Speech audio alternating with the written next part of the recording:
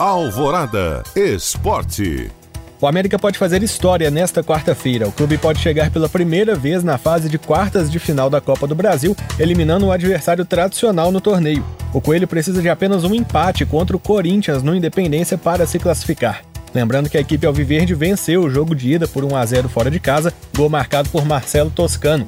Em caso de vitória corintiana por um gol de diferença, a vaga será decidida nos pênaltis. Para esta partida, os desfalques do técnico Lisca são o zagueiro Eduardo Bauerman, que se recupera de uma cirurgia no joelho esquerdo, e o zagueiro Arthur e o atacante Lohan, que já jogaram a Copa do Brasil por outras equipes e não poderão atuar por força de regulamento. A provável escalação tem Matheus Cavicchioli, Diego Ferreira, Messias, Anderson e Sávio, Zé Ricardo, Juninho e Alê, Ademir, Felipe Azevedo e Rodolfo ou Léo Passos. A bola rola a partir das 9h30 da noite. O Atlético foi condenado a pagar R$3 milhões ao atacante Ricardo Oliveira. O juiz responsável pelo caso acatou decisão liminar de agosto, que antecipou a rescisão contratual do atleta. O vínculo com o Atlético valia até o fim deste ano. Dentre as cobranças do jogador que atualmente defende o Coritiba, estão férias proporcionais, salários de março a junho, FGTS, entre outras. A sentença é passível de recurso. Para fechar, o atacante William Potker treinou pela primeira vez com os companheiros de Cruzeiro nesta terça-feira. O jogador ainda aguarda regularização